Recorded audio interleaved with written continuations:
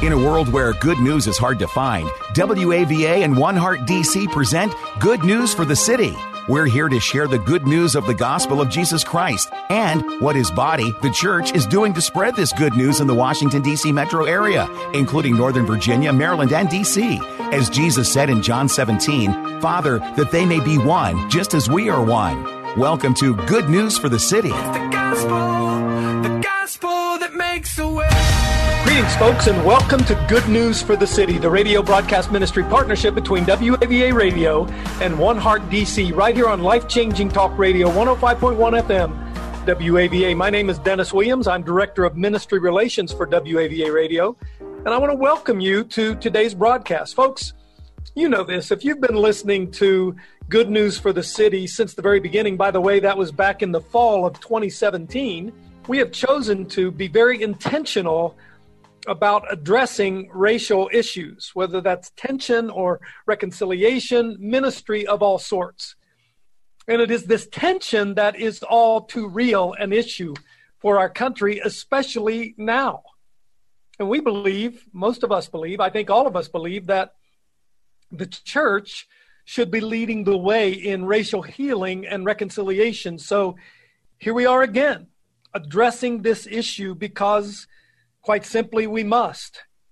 Joining us today are two pastors who will share their thoughts on the recent unrest and the events that have followed, and what the scriptures have to say about it, and what the church should be doing about it, how we should all in the church be leading the way. So we want to talk about that. And of course, you know the drill. Here to get us started, get us going, to introduce our guest for the day is my good friend, my co-host of Good News for the City, Pastor Brian Bale, Senior Pastor of Christian Fellowship Church in Ashburn, Virginia.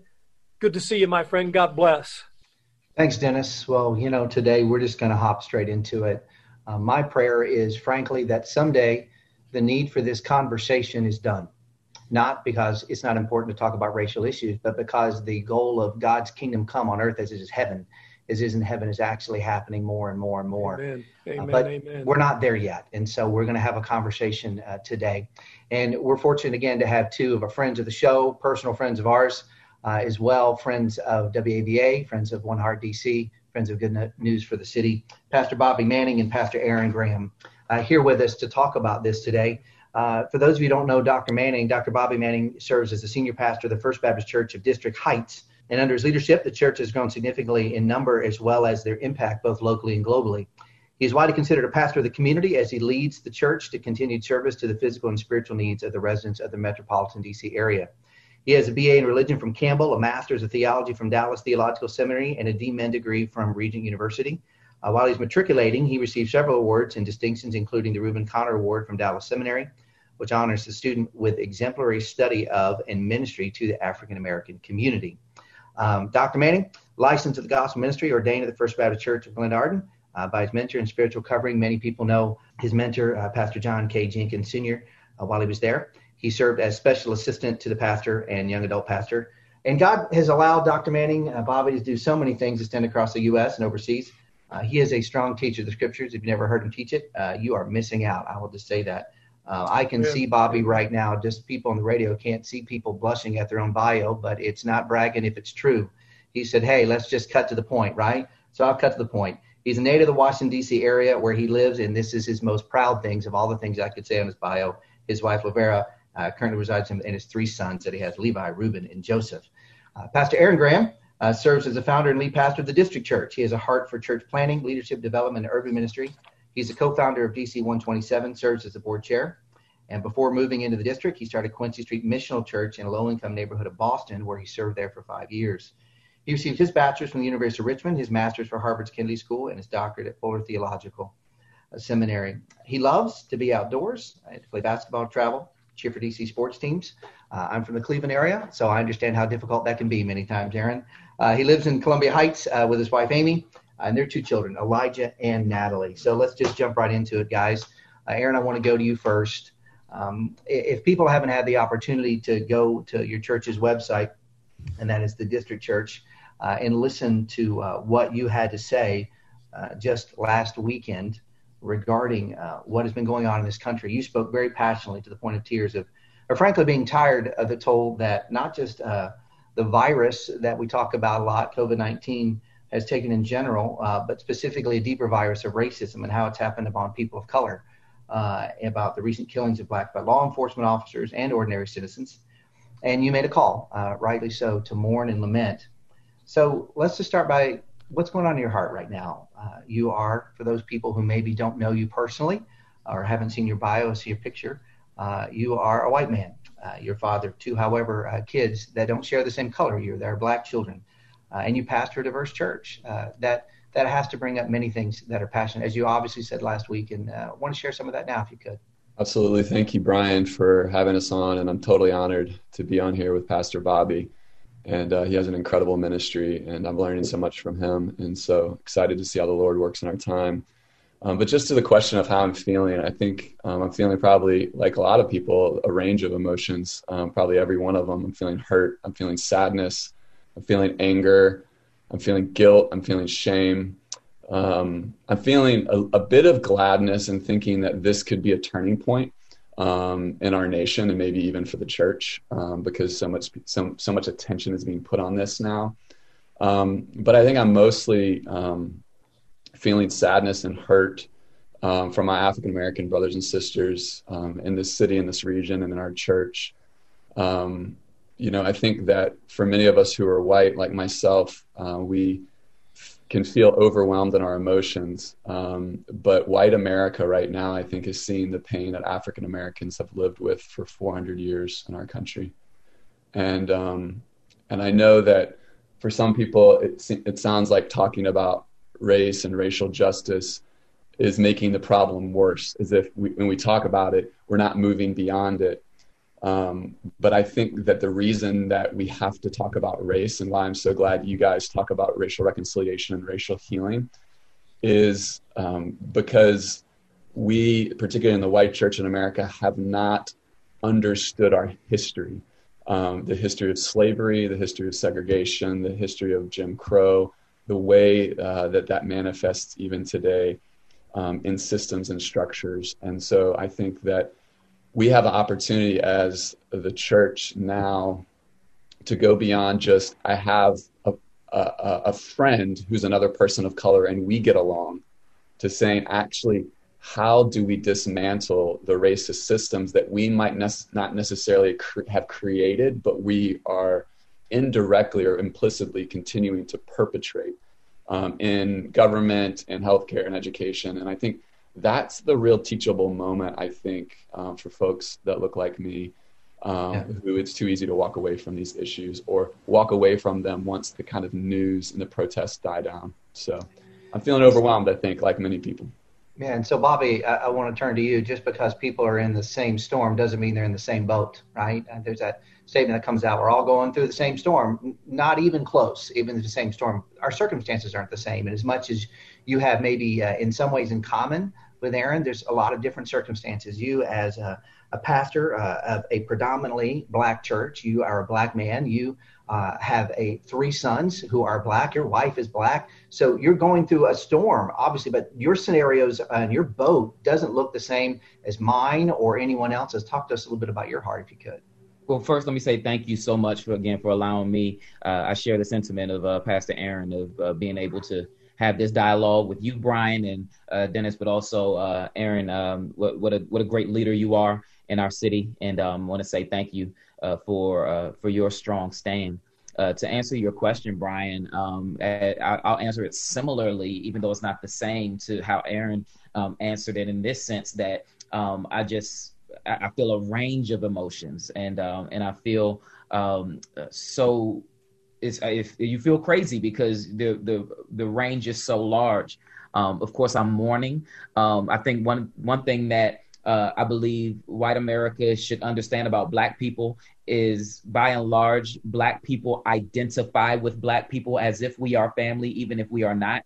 And so when we call each other brother, it's something inherent and something that is ingrained in our psyche. There is a camaraderie amongst Black people that maybe is not the same amongst whites. And so when we see George Floyd die at the hands of police, we see our son, we see our father. We see our brother in ways that we probably can't explain, but we feel very, very deeply.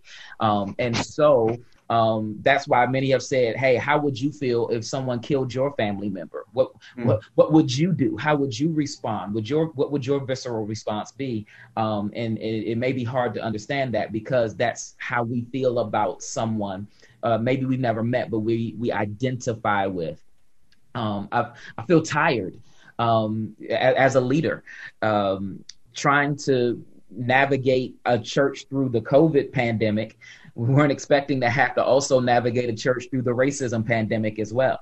And so there's that part. I feel afraid, as you mentioned. I'm a father of 3 amazing sons, and I love my sons dearly. My sons are young. My oldest is 11, almost 12. I have a 9-year-old and a 6-year-old. I had to have the talk with my kids for the first time last week, and that was heartbreaking and painful and difficult to even explain to kids who won't be driving for 5 years, at least, that if you ever get pulled over by a police officer, this is what you do. And having to explain to them what they're seeing on the news, because, we're a close-knit family. And so when we watch TV, they watch TV. And so if we're watching the news, they're watching the news, and they want to know what happened to that guy and why did he die?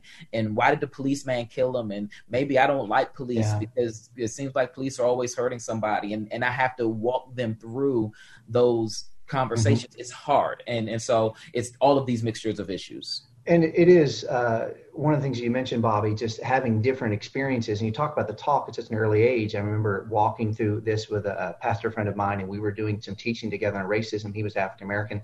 I'm not. And he just asked the mixed group of crowd, how many people here have had the talk with their children about how to respond when they're pulled over? And the reality of it was every single person that represented a minority had that conversation, who had kids of a particular age. People who were not the minority majority like me, it was more like 2 out of 10. And of those 2 out of 10, they were related police officers. It was different in that way. And so we have different experiences, and anyone who doesn't want to say that or doesn't want to admit that is not living in reality. And so just like Pastor Aaron last week, you opened up scripture and you preached, and you went to a section from Luke chapter 4 where Jesus opened up the scroll, and he brings from this idea where he says, the Spirit of the Lord is on me because he's anointed me to preach good news, not the gospel, right, to the poor. And you went on. Could you break that down, maybe unpack that scripture and how it applies for us today? Sure. I believe that we as Christians need a biblical theological perspective of who Jesus really was and what the gospel really is. I feel like I've heard so many people of all colors, but primarily well-meaning white Christians say to people, well, if you just preach the gospel, what people need is to know Jesus and go to heaven. And I read Luke 4 and I say, hey, wait a minute. Yes, Jesus died so that we could go to heaven, but Jesus lived so that people who are marginalized could be benefited and reached by his ministry. And I believe we as Christians, what I said on Sunday is that we talk a lot about why Jesus died, but I don't think we talk enough about why Jesus lived. And Luke 4, in my opinion, this is Jesus's opening statement of his earthly ministry. And he was handed the scroll of Isaiah, and y'all, he could have turned to Isaiah 9, where the promised Messiah was born, or he could have turned to Isaiah 53, where the Messiah is a sacrificial servant who is wounded for our transgressions and bruised for our iniquities. But he decides instead to turn this to Isaiah 61, which identifies that his ministry is to the poor, captive, blind, and oppressed. And I think we forget this part of Jesus that ministers directly. He went directly to those who were pushed to the margins of society. And this is the Jesus that we follow. I was going to say I follow, but no, it's the same Jesus that you and Aaron and all of us. This is the Jesus of the Bible. And to preach a Jesus that wants us to go to heaven, but not a Jesus who wants his kingdom to come on earth as it is in heaven, is a misrepresentation of who the true Jesus is. And so the message is called the whole gospel, I want us to make sure that we get the whole gospel and really talk about who Jesus really is. Yeah, and I do encourage our listeners to go and to to look it up. It's District Heights, First Baptist Church of District Heights. You can find it there in that way. Jesus himself says in John chapter 10, verse 10, I came that you might have life and life to the full. And when you understand that in its original language, he wasn't saying I came so that someday you could have life and life to the full. That you just get through this life to get the golden ticket, so to speak, at the end of heaven. And then you could have all of these sort of things. And Aaron, you find yourself in a unique position from the standpoint of, I don't know if this is the proper way to say it, but I'm going to try this anyway. You have a unique foot in both worlds. Of what it's like for your children to have experiences that you don't have, for you to have experiences that your children don't have, and your church be one that represents the body of Christ. Frankly, the way it's going to look like when everyone's standing around the throne in Revelation, we talk about in the future, it's going to look like the world, not like how oftentimes we segregate into areas or communities. That's a discussion for a different time. But you have a type of church that looks that way. When you talk about this idea of racism and what we can do in terms of learning about statements and actions that reflect our history and how we can then speak into our history and speak into the truth that Jesus wants to bring and move forward, could you help us that maybe have not heard you speak about that before, about some key issues that would be important to know and to live and act on? Yeah, absolutely. I think for the white church, this is an important time for us to lament. And I know that I lead a multiracial church, but I'm really speaking to white Christians in particular here. And I feel like God has put some of us who kind of straddle both worlds to be these bridge builders, because we've got to be able to speak the truth in love. And but I think this is a real time for us to lament, to weep and to grieve. And we there's a lot of scriptures that talk about that. The psalmists talk about that. But I think typically as white people, we can become defensive. When things like this happen, we can say, hey, what about our narrative? Or what about this side? We can easily become more political. I fear that many of us are more discipled by the media than we are by the word of God. And so this is a time to turn to the word and to lament, and then to listen to our African-American brothers and sisters and people of color that are speaking today. I appreciate Bobby's prophetic words. And This is a time to reread Letter from a Birmingham Jail from Dr. King. And we everybody now agrees that Dr. King is a hero, but not everybody agreed with that in the 60s. And there's other prophetic voices that God is using right now. And so I encourage people to read Eric Mason's Woke Church, to read John Perkins, to read Divided by Faith by Michael Emerson and Christian Smith, to read Color Compromised by Jamar Tisby. There's so many great resources out there of biblical Christians who are helping lead the way on this conversation. So we need not be lost, but we need to learn from those who God has anointed to lead in the church in this time. So it's a time to listen and to learn, and then to speak out. I mean, everybody mostly has a social media page. You can speak the truth in love and help shape public opinion, even where you are, not just in social media, but with your neighbors and your church. And I think if you do it in love, I think that you will win the day. And I think that people will begin to understand the real history that we need to reckon with as a country. And Aaron, there's so much that you said there that we could follow up on, but I think one of the great reminders for those of us who've listened to this show, who know our Bibles, is that the history of the prophets were that they were never received well at the time. I mean, we go back and we look at Isaiah, right, who Jesus himself quoted. Isaiah wasn't really accepted that much at the time, even though he was saying some deep truth. And there's some things I think that we have seen happen that it's fairly normal or so. And we got about 5 minutes or so left, Bobby, but I would like you to kind of speak into this a little bit about why there's this tendency to have these very diverse responses, going one extreme on the other. By that, maybe this issue of outrage and hurt and anger that shows up in a way that turns going from justice to moving to vengeance, right? And there's a biblical line in that way. Or on the other hand, this just so overwhelming, I'm going to stick my head down into the sand, be the proverbial or metaphorical ostrich, and act like this isn't happening. Why do you think that people, at least in your experience, expectation, have those diverse reactions that we're not critiquing right now, those reactions, we're just saying they're real? Why do you think that happens, though? I can't say, Brian, as far as one end of the spectrum. I can say why it goes to one particular end of the spectrum, though, is that people of color are fed up. And in many cases, I'm sorry to say, I hate to say it this way because I don't want to sound combative. It's like the cry of the community is, hey, we tried it your way. We tried to be peaceful. We tried to kneel for the anthem. We tried it without conflict, and you didn't like that either. And so I said on Facebook, that we in many ways would prefer just folks not be dismissive of visceral reactions. Not saying at all that it's right. Sure. But when your spouse yells and screams, it is not because they think yelling is going to solve anything. It's because they don't feel like they're being heard and loved. Yeah. And so I think it's important for one side. As far as the other end of the spectrum, I think it comes from the same place. Is I can't take it anymore. I can't take it anymore. So I'm going to turn off the TV. I need to rest from this. I need to. And so from the Black community, I would say the span in response is either, man, I can't take it anymore, so I got to do something, or I can't take it anymore, so I got to turn it off. I can't take it. And thanks for just being real and raw. And thanks, as we all understand that none of us, one individual, have the answers to everything.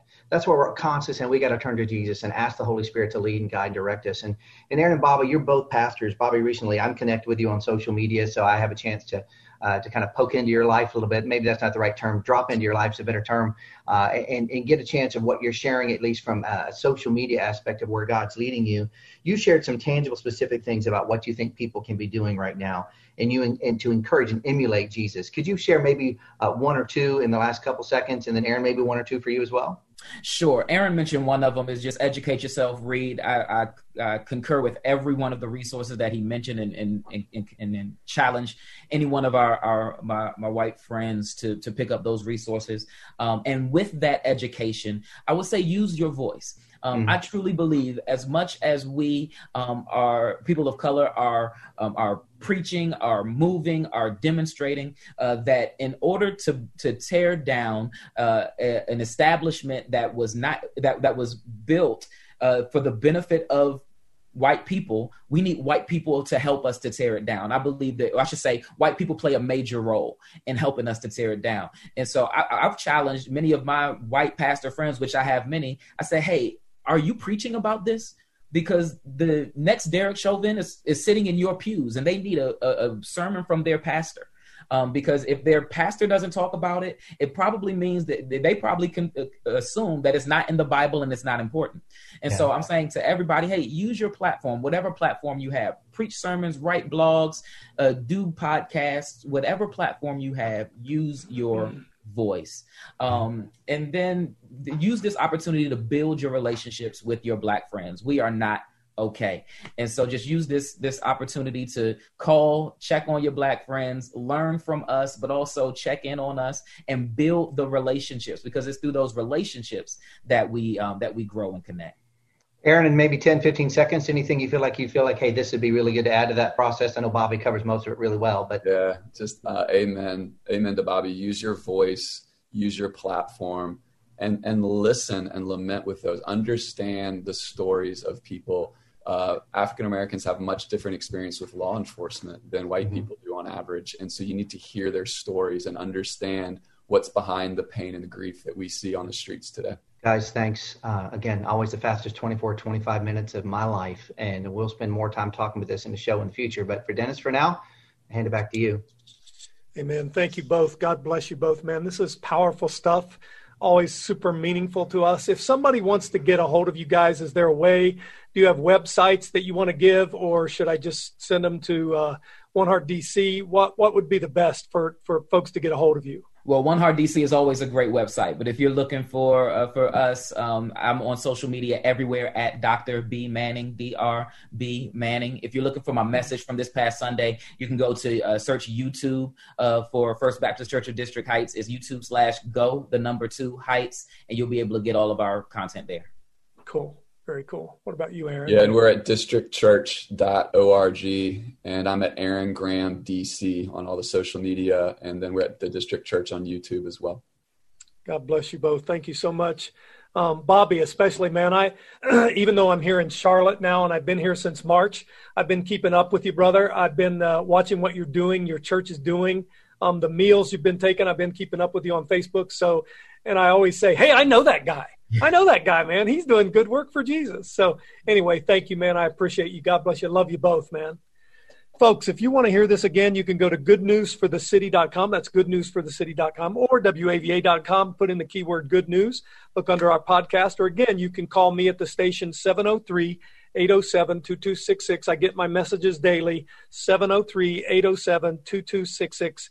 Thank you again. God bless you both. Thank you, folks, for joining us. We'll see you again next week. And remember, it's the gospel that makes a way. It's the gospel that makes a way. Thank you for joining us and listening to Good News for the City, a gospel partnership between WAVA and One Heart DC. This is a partnership movement which celebrates and seeks to accelerate the move of the gospel into the Washington, D.C. metro area. It is our prayer that through this radio broadcast ministry of Good News for the City, we will see transformed lives and communities, and more people responding to the good news of the gospel of Jesus Christ. We want to help bring unity to Bible-believing people and churches in order to multiply our impact in our city, and we would love for you to join us. You can learn more at goodnewsforthecity.com. That's goodnewsforthecity.com. Or you can go to WAVA.com, keyword good news. Or you can call us at 703-807-2266. 703-807-2266. And remember, it's the gospel that makes a way.